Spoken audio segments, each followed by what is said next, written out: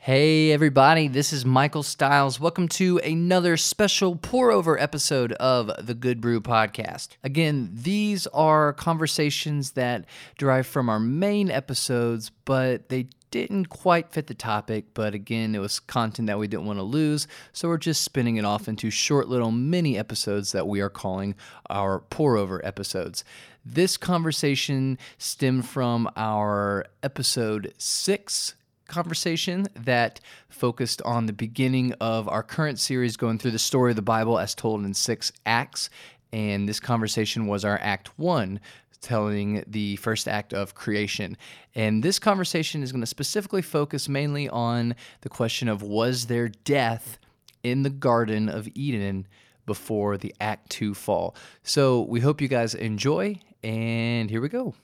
Our bodies weren't created immortal. No, the tree Genesis of life 2 is doesn't there. The tree of life is there for a reason. Right. So if we're thinking literally about what role is the tree of life playing in this initial scene, or so to speak, of the story? Yeah, basically. Is it an actual tree? It doesn't matter. That's the wrong question. It's the wrong question. What's it doing? What's it doing in the story? Sustainment for human beings There's to access live. to this tree to sustain life forever. And they're eating it. They're Absolutely. eating it.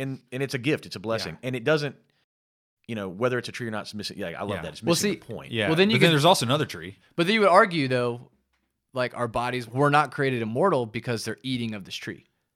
Yeah, I don't think. Yeah. I don't think we would all.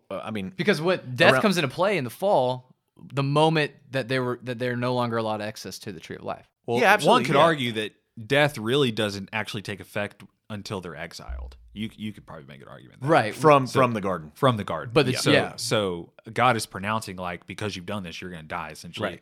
And then once you've been exiled, so where I thought you were going with it was, if God created the heavens and the earth and brought order out of chaos, if that is the natural movement of creation, of physical matter, you could say, and if he is now partnered with human beings to do the same thing, essentially, Right. I wonder if in the process of humans learning to do this, things die.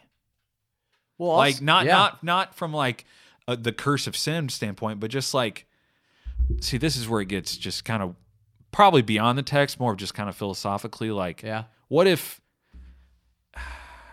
So were we in a state in Eden where there's potential to grow, but there's also potential?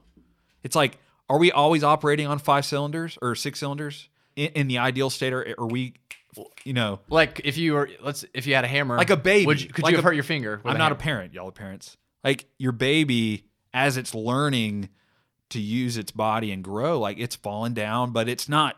Those aren't mistakes. Those aren't sins. Like, well, I think it's just part of it. Well, I think even with like skin is dead cells, so there's definitely death at the cellular level. And if you're eating plants are dying. Yeah, I don't think. Okay, so maybe the key question is, like, humans aren't dying. Is there a state of disintegration happening pre-fall? So that's and all that physical death is the culmination of a disintegrating loss of function. Which I don't think that wouldn't have happened to humans. But what I'm saying, all of this to say, like, we're not just looking, I don't think, to get back to the garden because of these conditions. We're at the end of it all. At the end of all, the tree of life's still in play. So in the same sense, there's still, I think we'll always be human. So even in Revelation 21 and 22, where it comes back into play, where access now, I think the big thing is we are no longer exiled from access to the tree of life. The tree of life. The gate is open. It's now in the city, but the tree of life's there. So I still think, this is crazy, but like, is death possible, but nothing dies because we are properly cultivating? Humans don't die. Okay. Right, but like, even still, like, do I think in the new creation you could fall and skin your knee? Probably. But you won't die. No. But like, because you have access to the tree of life. Right. That's and I know that's, it's hard to picture what that might be like, but I don't think there will be we'll be glorified. We'll be resurrected. We'll have resurrected bodies. This picture of the new. We can teleport like Goku. That's the. I'm going to Namek. Going to Namek. You got to train in 100 times gravity. That's right. I could do that in a resurrected body, though. You could. All that to say, I do think that there are some areas where We're not looking just to get back to, but we're looking ahead. We're looking ahead. Yes. But it is very much, that is the exile that is the biggest exile that we want in a way to go back to Eden. At least not in the sense, but Eden's whole intent was to move somewhere. It's not static; it's dynamic. Yes. So we got to get the creation project back on track. Yeah. We're totally talking Genesis 3 right now. By the way. We hope you guys enjoyed that pour-over conversation. If you want to hear the main episode that came from, again, that's episode 6. That is our beginning episode of the story of the Bible series. That is our Act 1. Again, we're telling that in 6 acts. That's Act 1, the conversation on creation. Again, thank you guys so much for listening, and we'll see you next time on The Good Brew.